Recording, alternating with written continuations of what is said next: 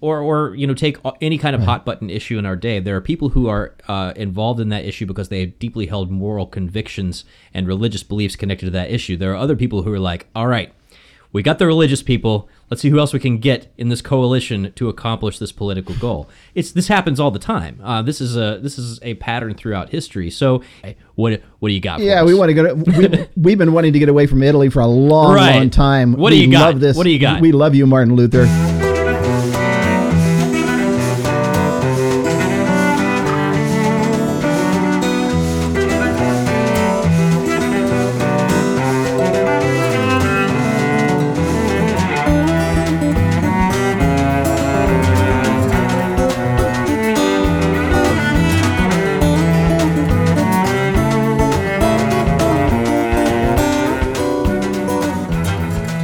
Well, hello and welcome to another hearty and wholesome episode of On the Journey with Matt Swaim and Ken Hensley. I'm Matt Swaim. He's Ken Hensley. I used to work at Family Christian Store and play in Christian bands, and I went to Bible college and did a few other things. Ken was a Baptist pastor. Either way, we both ended up in the Catholic Church. That's part of what the series is about. If you want to meet us and more people who have similar stories to ours, if such a thing were possible, come visit us at chnetwork.org. That's the website for the Coming Home Network. And especially come visit our online community, which is community.chnetwork.org. Ken, how are you? Good job. Thank you. Yeah, I'm doing good. Thank you. I got a new computer here, and I think that the notifications are on. So if we have a few bells ringing during the show, I apologize. I don't know how to turn them off quickly. That'll probably be Seth and his editing. As a matter of fact, I can hear the bells ringing now. They're singing. You can hear what? No, don't worry about it, Ken. Only the listeners and me can hear the bells. See, now we've gone insane already, and Seth's going to have to screw around with it. Hold on, let's stop. Hold on. You ready to talk more about the Reformation? Yes. All right. So in fact, I think you can see I'm.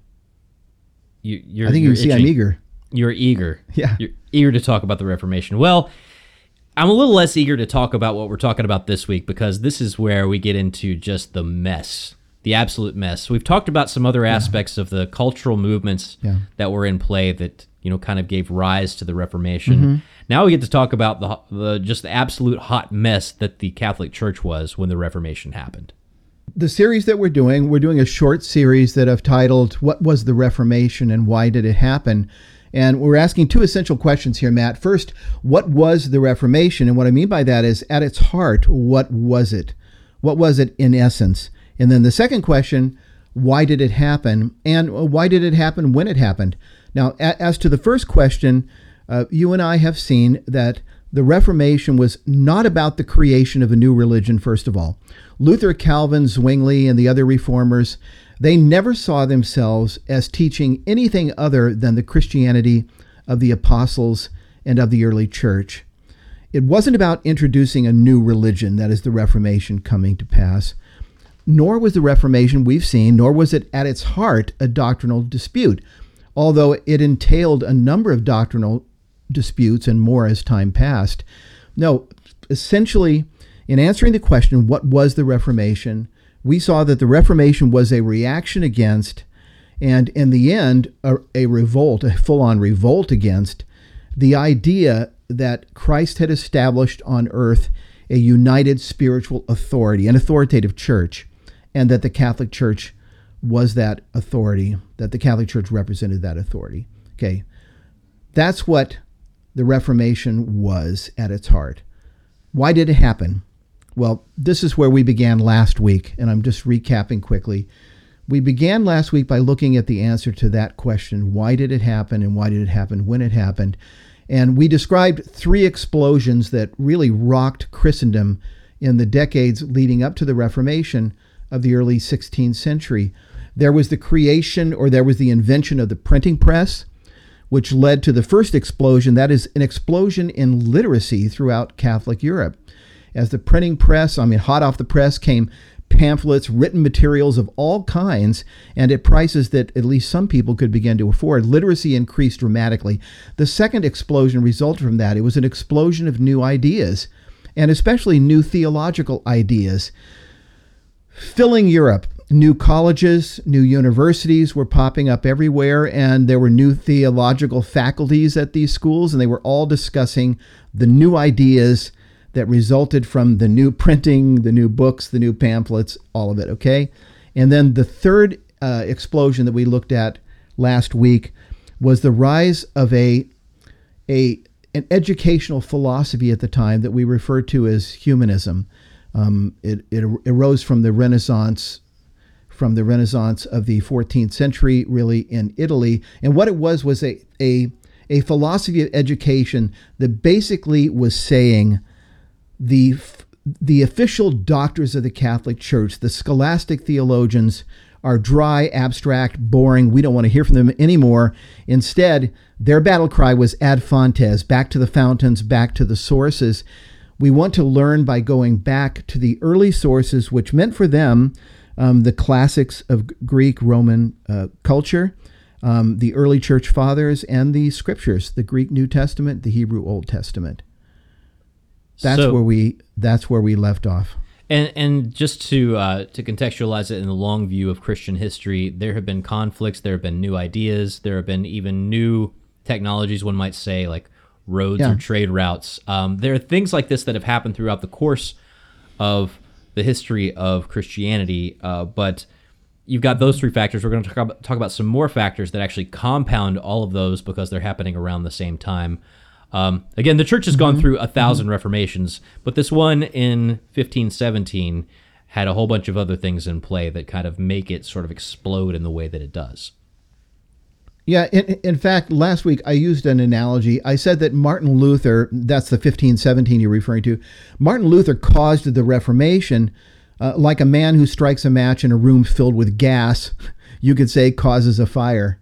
And what I meant by that is what we're describing here, and that is that the atmosphere was already present in the room of late medieval Catholicism.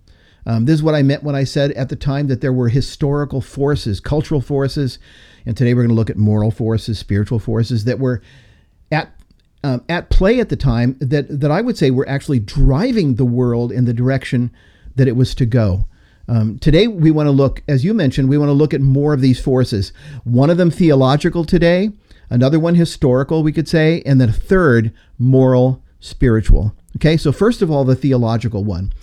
First of all, there was the rise of an emphasis during the same time, the rise of an emphasis on personal religion, on religion as being something personal and individual.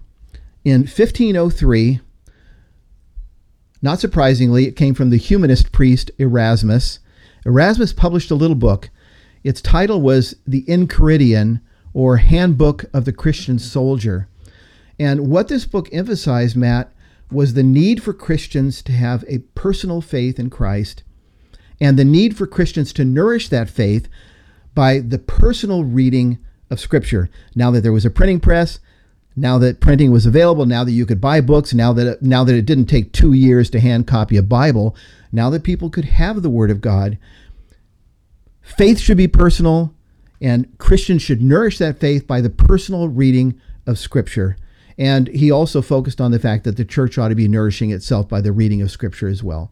Well, here's the thing. This book was an absolute instantaneous hit. It would, in today's language, it would have been on the New York Times bestseller list, and it would have been there a long time. Erasmus's book went through 23 editions in the first 6 years alone. It was literally being devoured throughout Catholic Europe. And of course, I'm sure you would want to say, Erasmus was right in insisting that our relationship with Christ ought to be intimate and personal.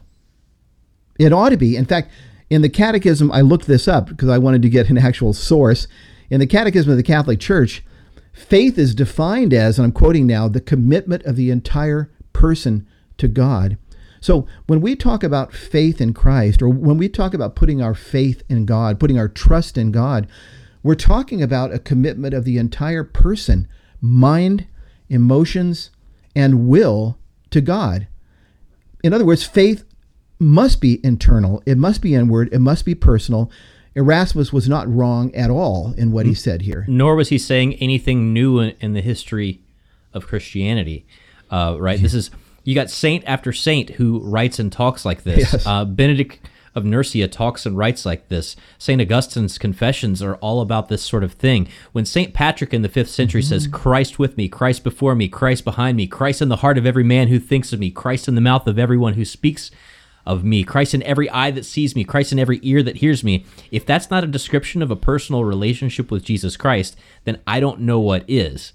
This is not new in the history of Christianity. It's a reclamation, and revival is one of the words that we would have used to describe it in my tradition. A revival among sort of the stale, kind of academic arm's length Christianity that was going on at that time. Yeah, and this gets back to a point that you made last week and a few minutes ago, that there were plenty of reformations through the history of the church, as there were plenty of saints who appeared plenty of times to address a dryness that had come about within the church. So yeah, this is happening again, and Erasmus's book is really scratching people where they're itching at the time. In fact, in his biography of John Calvin, the Oxford theologian Alistair McGrath, who we've been quoting, and we're going to continue to quote some, he tells us that the ideas expressed by Erasmus in this book were spreading everywhere at the time, and they weren't in any sense considered heretical. Here's what McGrath says. In Italy, the movement, often known as Catholic evangelicalism, with its stress on the question of personal salvation, became firmly established within the church, even penetrating deeply within the hierarchy, without being regarded as in any way heretical. So this may have felt like a new idea at the time. It may have been, his book may have been selling like hotcakes because it was addressing a real need at the time. But you're entirely right. This is not something new. This is something that was in the gospel. It's something that our Lord taught, that the apostles taught, and that the church has taught again and again and again, and been taught again and again and again. And what I want to say here is this. The new appreciation for the individual then, rising out of the Italian Renaissance, it had a positive side to it.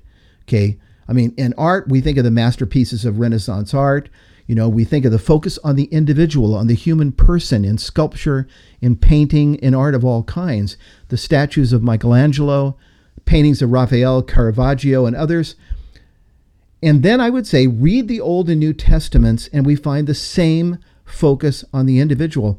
God deals with his people personally. He deals with them corporately, his people Israel in the Old Testament, the church in the New. But he deals with his people personally. And it's clear, and I just want to hammer that for those evangelical friends who may be watching this or listening to this. It's clear that our religion must be personal. It must be individual. It must be to the heart. It must be something that is ours.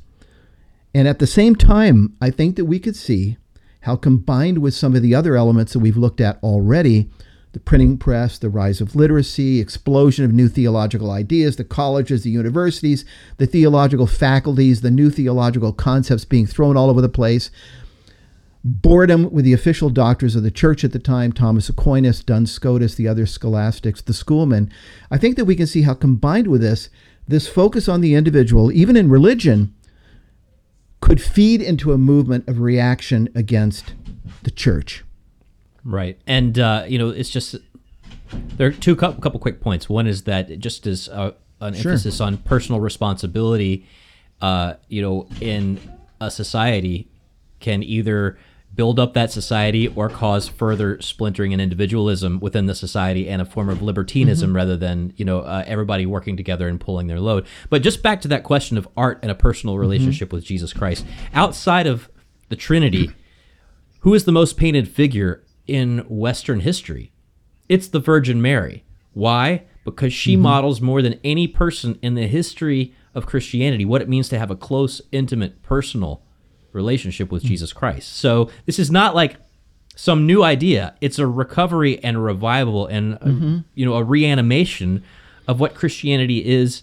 As St. Paul says, I want to know Christ. I want to know the power of his resurrection, to become like him in his death and share in his resurrection. This is what Christianity is. It's a reclamation of that, and that's a good thing. And I think we'll see in a few minutes here why that might have fed into an anti-clericalism and fed into a movement of revolt against the church too, even though this is something that the church has taught again and again and again and should have taught always.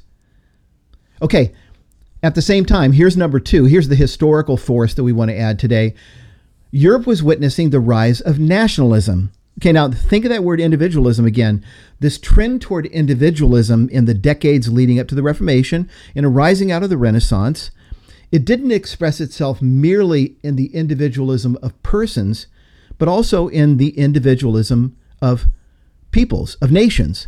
The fact is, at the time, throughout Catholic Europe, there was an increasingly strong spirit of resentment felt toward centralized authority of all kinds, the authority of the church and the authority of the empire as well. Now, with respect to the church, this manifests itself as anti-clericalism, and this was rampant at the time. And with respect to the empire, it manifests itself as the rise of nationalism. That is, the idea of a Holy Roman Empire is beginning to fracture at this time on a political level. Nations are on the rise. And I want to quote again from Alistair McGrath on this. For instance, he says, in Germany, intense resentment was felt against the Pope. In part, this reflected an incipient German nationalism marked by a resentment of all things Italian. It also reflected popular irritation at the fact that ecclesiastical revenues, including proceeds of indulgence sales, were destined for Rome, and the maintenance of the somewhat extravagant lifestyles, building programs, and political adventures of the Renaissance popes. In other words, the Germans are simply resenting the fact that revenues are being taken from them and shipped over the Alps to Italy and to the Pope. In many ways, continuing with McGrath here, in many ways, Luther's reforming program made an appeal to, perhaps even to the point of a crude exploitation of, German nationalism and anti-papalism, allowing the Reformation to ride on the crest of a wave of popular anti-papal resentment. Okay, I won't read it again, but I mean, take in what he says here at the end. And this is McGrath. This is a world-class Protestant theologian and Protestant historian of doctrine. And he's suggesting here that Luther's program of reform, he's saying it, in many ways, it may have exploited an atmosphere of nationalism and anti-papalism already existent at the time. In fact, he concludes by saying the Reformation was able to, and now I am quoting, ride on the crest of a wave of popular anti-papal sentiment. And this happens all the time throughout history, that, it's easy to say, well, this is a war about religion, when in fact it's a war about land, and a lot of religious people are involved, right? Or this is a war about resources, and religious people happen to be involved. Take any kind of hot button issue in our day. There are people who are involved in that issue because they have deeply held moral convictions and religious beliefs connected to that issue. There are other people who are like, all right, we got the religious people. Let's see who else we can get in this coalition to accomplish this political goal. This happens all the time. This is a pattern throughout history. So it wouldn't surprise me that there are a lot of people who are like, yes, Martin Luther, we agree with your frustration over the selling of indulgences, and we have a moral imperative to join you in this religious, idea that you're trying to put forth on the world. But there's also probably some German princes who are like, yeah, we never liked those Italians anyway. What do you got for us? We want to go. We've been wanting to get away from Italy for a long time. What do you got? Love this. What do you got? We love you, Martin Luther. Yeah. Those are good points. Okay, so what we're saying here is that along with the other factors that we've discussed so far, we have this factor at play at the time. The very idea of centralized authority is being rejected. Individualism in religion is on the rise. Individualism of nations is also on the rise. Christendom is beginning to fracture and to break apart. And now we're going to move on to the third point that we're going to spend the majority of our time on. This is really key. And I want to state this just as clearly as I can. It wasn't simply because of all the new ideas that were in the wind. It wasn't simply that. The resentment that was felt toward the Catholic Church, the hierarchy at the time, was to a significant degree the fault of the Catholic hierarchy. I don't know whether to put a 49% on it, 50, 70. I'm not going to try and give it a number, but I'm just saying the resentment that was felt toward Italy, toward the church, was to a significant degree the fault of the church. And this is the third force that we're going to look at today, the one that I mentioned earlier as being the moral or spiritual one. And that is, we were dealing with a church, a Catholic hierarchy at the time, in desperate need of spiritual reform. And this is one I really want to sit on a little bit, Matt, because you and I are Catholic now, and many of those watching this show or listening are Catholic, but many are not. And I just want to make this clear. I want the force of this to really be felt, that we understand this, that we see it, okay? So I'm going to give a number of illustrations as we walk along. We can talk about this. First of all, Martin Luther. In 1510, the young Augustinian monk, Martin Luther, he was sent to Rome on an errand for his order, which was the strictest Augustinian order in Germany at the time. Now, the young monk again, Luther, he had dreamed all his life of being able one day to visit the eternal city, the city where Peter and Paul had come, had preached, where they had been martyred, Paul beheaded, Peter crucified upside down. Luther was excited. He was thrilled at the idea of visiting the great churches of Rome and celebrating Mass in those churches. Instead, as Luther scholar Heiko Obermann tells us, quoting Obermann here, later he remembered clearly the shock and horror he had felt in Rome upon hearing for the first time in his life flagrant blasphemies uttered in public. He was deeply shocked by the casual mockery of saints and everything he held sacred. He could not laugh when he heard priests joking about the sacrament of the Eucharist. Now, maybe at least some listening have heard this story of how this experience shattered Martin Luther, and there's truth to that. He came back from his trip to Rome a changed man. And if you're a Catholic and you're listening to this, maybe you've been tempted to dismiss the whole thing as just anti-Catholic propaganda. The only problem with doing that is that credible Catholics of the time admit the church's hierarchy was in moral shambles. Credible authors of the time. In fact, it was a common saying at the time, Matt, that went like this: if there is a hell, then Rome is built upon it. This is a common saying that was floating around at the time. Again, looking at Erasmus, the humanist priest who wrote that book, the Enchiridion, the Handbook of the Christian Soldier, Erasmus spoke of his own experience in Rome in these words: with my own ears, I heard the most loathsome blasphemies against Christ and his apostles. Many acquaintances of mine have heard priests of the Curia, that is of the Roman, of the leadership in Rome, priests of the Vatican. Many acquaintances of mine, Erasmus says, have heard priests of the Curia uttering disgusting words so loudly, even during Mass, that all around them could hear it. And so there's truth here, okay? There's truth. And it wasn't only the priests. In the Middle Ages, in the High Middle Ages, bishops were mainly drawn from the nobility. This is something we all know. And often enough, it was not because they possessed some great spiritual qualities, because they were walking saints. It was because they had the money to purchase their positions. And this happened. There are all sorts of examples of wealthy families, Catholic families, gaining control of the ecclesiastical affairs in some particular area and ruling there. That is a family ruling for years and years and years, and just putting their brothers and their sons and cousins and all on the throne again and again and again. They viewed their realm. I mean, often they didn't even live in the diocese that they led. They viewed their diocese as a realm from which they could draw revenues, which they could spend on their own political ambitions or on their entertainments of one kind or another. Certainly, there were some shining lights. We know that there were saints. There were always a saint here and there, but many were not. I'll give you an example, unless you have one you want to throw in. Oh, I've got one. I've got one of actually one who turned around and came back. So my favorite example of this is Saint Peter Gonzalez, who was a 13th century Dominican, educated by his uncle, who was a bishop, and got through the ranks of nepotism to where he was an advisor, a chaplain to King Ferdinand of Castile. My Castilian accent is never very good. But this is a young man who cares nothing for the priesthood.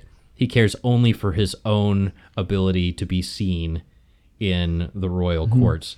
And so as it happens, there was a procession where he was going to be riding a horse into a town on some high holy day, and I can't remember which one. It might have even been Christmas. But St. Peter Gonzalez is walking in, ego on full display, all the pageantry, and he's essentially paid the peasants to cheer him as he comes in procession to the town. The problem is that as the peasants cheer, they spook his horse. And this is why I like to call St. Peter Gonzalez the Biff Tannen of the Dominican hagiography, because if you ever seen Back to the Future, because the horse throws him onto a pile of manure, and he expects the peasants to just be all shocked and horrified at their noble priest who has been, fallen on such shame. Instead, they just think it's like the most hilarious thing they've ever seen. Right. And he is essentially, realizes that he's climbed in the ranks of clericalism basically for the course to satisfy his own ego. He has cared nothing about Christ. Right. He's cared nothing about any of this. And he has an actual conversion of heart and then goes and works on the docks in anonymity for the rest of his ministry. But there are plenty of people like St. Peter Gonzalez who never had that change of heart and just continued on rising up the ranks of the clerical state. Well, I'll give you one right here. His name was Albert of Brandenburg. Okay, listen to this. By the time he was 23 years old at the time, he already held the sees of Magdeburg in Germany and Halberstadt, and he wanted the Archbishopric of Mainz as well. He wanted a third, okay? Okay, problem. He needed money. He needed money to pay the installation fees, and also he needed money because he would have to pay, he understood he would have to pay Pope Leo X at the time for the irregularity of holding 3 sees simultaneously. You're already making me mad, Ken. You're already making me mad just even explaining the setup of this. Okay, well, now I'm going to quote from former Yale historian Roland Bainton. He's a famous Luther biographer as he describes the situation. Okay, so Albert needs money. The negotiations of Albert with the popes were conducted through the German banking house of Fugger, which had a monopoly on papal finances in Germany. When the church needed funds in advance of her revenue, she borrowed at usurious rates from the 16th century Rothschilds or Morgans. Indulgences were then issued in order to repay the debts, and the Fuggers supervised the collection. They were the collection agency. Knowing the role that they would ultimately play, Albert turned to them for the initial negotiations. He was informed that the Pope demanded 12,000 ducats for the 12 apostles. Come on now. Albert offered 7,000 for the 7 deadly sins. That sounds about right. They compromised on 10,000, presumably not for the 10 commandments. Okay, this is true. This is Leo X. He was not exactly a saint. And I stop and I think about this. I mean, think, Matt, about the first occupant of what we refer to as the chair of St. Peter in Rome. It was Peter. It was a man who, when he first understood who Jesus was, just fell on his face saying, "Lord, depart from me. I am a sinful man." This is someone who went on to be crucified upside down because he refused to be crucified in the same direction as his Lord had been crucified. And now we have Leo X occupying the chair of St. Peter at the time when the Protestant revolt really is beginning against the church. And historian J.N.D. Kelly, in his Oxford Dictionary of Popes, this is how he describes Pope Leo X. He describes him as, quote, a devious and double-tongued politician and inveterate nepotist. Well, that's crisp and clear. And that's on a good day, it appears, because Roland Bainton describes Leo X in this way. Leo X was as elegant and as indolent as a Persian cat. His chief preeminence lay in his ability to squander the resources of the Holy See on carnivals, war, gambling, and the chase, as hunting. I give all these illustrations and I give these quotes because I think there's no way to get around it. It's clear that the church's hierarchy at the time of the Reformation was sick, and sick from top to bottom. So sick, in fact, that one of our saints, St. Ignatius of Loyola, who lived during that time, his years are 1491 to 1556, he advised good Catholics against going to Rome lest they be corrupted. And it makes me think, immediately, imagine that now. Imagine Pope John Paul II or Benedict XVI or Pope Francis. Imagine them warning Catholics of the world, whatever you do, unless you want to lose your faith, do not go on pilgrimage to Rome. Can you imagine that?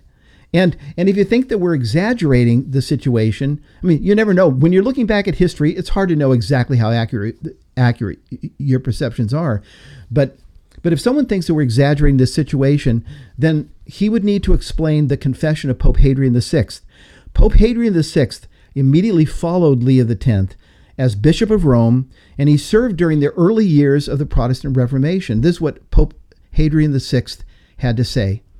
We know that for years there have been many abominable offenses in spiritual matters and violations of the commandments committed at this holy see. Yes, that everything has in fact been perverted.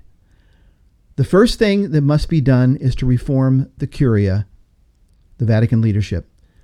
The origin, he says, of all the evil. And so, I mean, just take these words to heart. Notice he doesn't say there have been a few minor missteps, we need to correct a thing or two. Mistakes were made. Right. Yeah. He doesn't say mistakes were made. Instead, he talks about abominable offenses in spiritual matters. He talks about violations of the commandments. And he says everything has been perverted. And then notice, lastly, he doesn't locate the problem somewhere else. Like Adam, it's that woman you gave me, it's her fault. He doesn't say, oh, it's this priest over there, or it's even this bishop over there. He says, instead, the Curia, he says, is the origin of all the evil.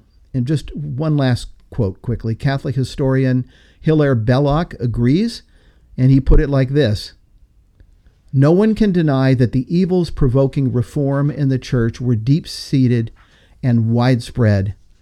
They threatened the very life of Christendom itself.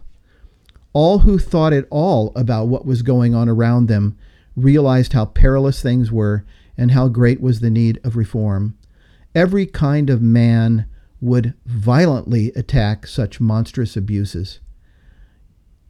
It was from all this that the turmoil sprang, and as it increased in violence, threatened to destroy the Christian church itself.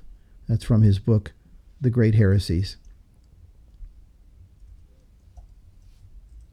We've been listing here some of the historical, some of the cultural, spiritual, moral forces that at the time, as I've said, we're literally whipping like a horse, driving Christendom in the direction that it was to go in the 16th century. And there are more that could be listed that I just chose not to go into. For instance, the rise of the European middle class. This helped to fuel the growing sense of independence, obviously, and individualism. We could talk about, well, you kind of mentioned it a little while back, we could talk about the greed of the German princes. These guys who maybe didn't know anything about theology and didn't care anything about the theological issues, but they were thrilled at the prospect of being able to loot the Catholic Church of her wealth, her buildings, her lands, and so forth. So the idea that Germany is going to become Protestant, and instantly everything that the Catholic Church owned within Germany, or the parts of Germany that become Protestant, could be scarfed up. So there are other factors as well. But if we just do the math, there's so much here. We've got the invention of the printing press, leading to a rapid increase in literacy throughout Christendom. We have with that an explosion of printed literature, an explosion of theological ideas, new colleges, new universities, new theological faculties throwing these ideas back and forth, debating them, beginning to teach them. Are these just personal opinions, or is this church teaching becoming confused in this whole thing? A growing emphasis on religion as something personal. The rise of an educational philosophy that it's taking deep root in the universities of the time, which said the scholastics are boring. Let's get rid of them. Let's go back to the original sources. Let's read the original sources, and let's decide for ourselves what we think they are saying. Anti-papal sentiment throughout Catholic Europe, and that fueled in great part by a church hierarchy in desperate need of reform. Corruption to the highest levels. I can say for myself, I'm sure you've got some things you want to say, but even though looking back now as a Catholic, Matt, I view the Reformation as one of the saddest cases of throwing the baby out with the bathwater in the end. The church needed to be reformed, desperately needed to be reformed, but the Reformation ended up just rejecting it and starting something else, brand new. So even though I view it in that way, it doesn't surprise me at all that it happened. In fact, I think it would have taken a miracle at the time. God would have had to step in and perform a miracle, which God didn't choose to do, to keep the Reformation from happening. The atmosphere was exactly right. Martin Luther, an Augustinian monk who had become professor of scripture at the University of Wittenberg in Germany, struck a match, first by his attacks on the corruption of the church and indulgence sales, and then escalating to his attacks on Catholic teaching in certain ways, and then finally his just complete revolt against the authority of the church entirely, calling the Pope then the Antichrist and the priest his henchman, and the explosion occurred. The reformers rejected the idea that an authoritative church existed on earth at all. They decided to stand on the authority, or the final authority at least, of Scripture alone. And the church was shattered. And the visible unity of the church has been shattered ever since. Yeah, it's a heartbreaking reality. And one would think, and I did think, because I learned everything I first learned about the Reformation, because in my Christian tradition, we didn't talk much about the Reformation. We talked about, maybe a little bit of the Great Awakening, right? We talked about revivalism, and we talked about, the great hymn singing, tent revivals, and things like that. We talked about, if anything, the renewal of God's Spirit, in the United States, more than we did the rejection of the church hierarchy in Europe in the 16th century. I learned most of what I learned about the Reformation initially through public school history classes, right? And so growing up in the South, I didn't think that the Catholic Church was like a thing at all anymore. I thought maybe it's something that a few Irish and Italian people still clung to in New York and Boston, maybe Chicago. So part of the shock for me when I started to kind of revisit these questions was that they are still, for some inexplicable reason, a billion Catholics walking around on planet Earth today.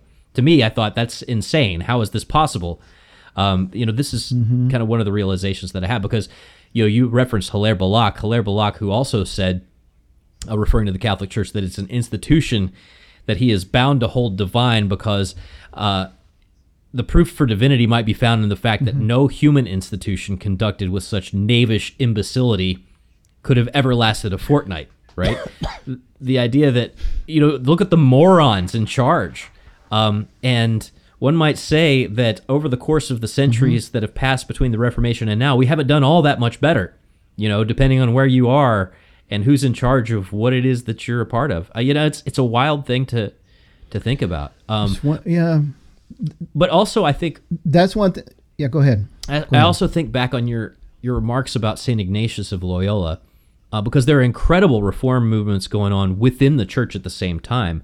The Carmelite reforms going on with St. Teresa of Avila, with John of the Cross. You've got the founding of the Jesuits, which some people might say is a mixed bag, depending on how you feel about that whole operation. But St. Ignatius saying, don't go to Rome because I don't want you to lose your faith, sounds of a similar flavor of what Jesus says in Matthew chapter 3, or just chapter 23, verses 1 through 3, when he speaks to the crowds and his disciples and says, the scribes and Pharisees sit in Moses' seat. So practice and observe what they tell you, but don't do what they do, for they do not practice what they preach. It's just a heartbreaking thing to look back on, because think of how many people's faith was destroyed, not just in the Catholic Church, but in God, period, because of the turmoil of that era. To me, there are people who like to score points over Reformation history, and I'm not one of those people, because to me, it's just a deeply saddening event in the history. Well, it broke out. It resulted in 100 years of religious wars. You were talking earlier about a lot of wars that aren't religious. It just happened to be religious people involved. There were real religious wars, 100 years of them, that took place after the Reformation, where Protestant countries were slaughtering Catholics and Catholic countries were slaughtering Protestants. And so much evil took place. Yeah, you're exactly right. So you were raised in what Steve Taylor referred to as the buckle of the Bible Belt. You were right there, Steve Taylor. So to you, Catholicism was not a thing, as you said. But anyway, Steve, if you're watching, I love you. I love you, Steve Taylor. Squint is my favorite album. It's at least top 10 all time. Thank you, Steve Taylor. That's all I have. Okay. We're going to move forward. You're beginning to hint at these things here at the end, but we're going to be asking the question next week: how applicable is all this to our lives as Catholics, Orthodox, and Protestant living in the 21st century?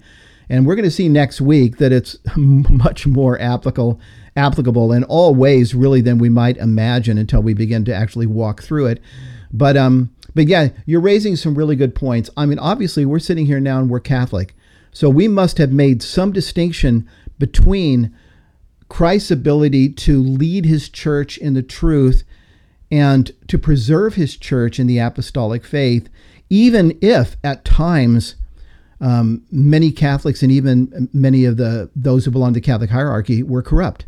Even if that was the case, God has still preserved the truth through the Catholic faith. The same people who decided on, the Trinity at the early councils of Nicaea and Constantinople, and the Council of Ephesus, Council of Chalcedon, the same people who decided on the books that are in the Bible, are the same kind of people that walk the earth now. And in some places and sometimes you have a church on fire and you have many, many saints, and other times and other places you don't. I've read from Cardinal Sarah, for instance, in Africa, who talks about the amazing growth of the Catholic Church in Africa over the last 100 years. I don't remember the numbers now, but he basically says the 20th century began with like 2 million Catholics and it ended with like 200 million Catholics. So extreme growth in many places where the church is on fire, and then other places where you just find spiritual deadness, and people need to pick up Erasmus's book, The Enchiridion, and read it, with new eyes. Need to go back and read the sources. So anyway, we'll get to that next week, though, talking about the application to now. If you have any final words. My final words are just that not only have great saints helped carry us through, sometimes the greatest saints in the history of Christianity have come out of dumpster fires like this. It's actually quite extraordinary when you go back and look at, while the hierarchy in Rome is just royally falling down on the job and worse, God is raising up people throughout the body of Christ. And it's happened throughout the centuries. It's happened ever since the Ascension. This has been going on. But man, what a mess. What a mess. This is a tough episode to do, Ken. A tough episode to do. Because you have to look hard and fairly into the mess that it really was. And in some ways continues to be. And we'll bring this up to the 20th century and apply it to ourselves next week. All right, sounds good. I'm not looking forward to it, but I'm looking forward to it. In the meantime, Ken, thank you so much. Thank you for watching and listening. Please do visit us at chnetwork.org. Head over to community.chnetwork.org if you want to participate in our online community. I'm Matt Swaim, Ken Hensley, my co-host. Thank you for being with us. Talk to you next week. We'll see you next week.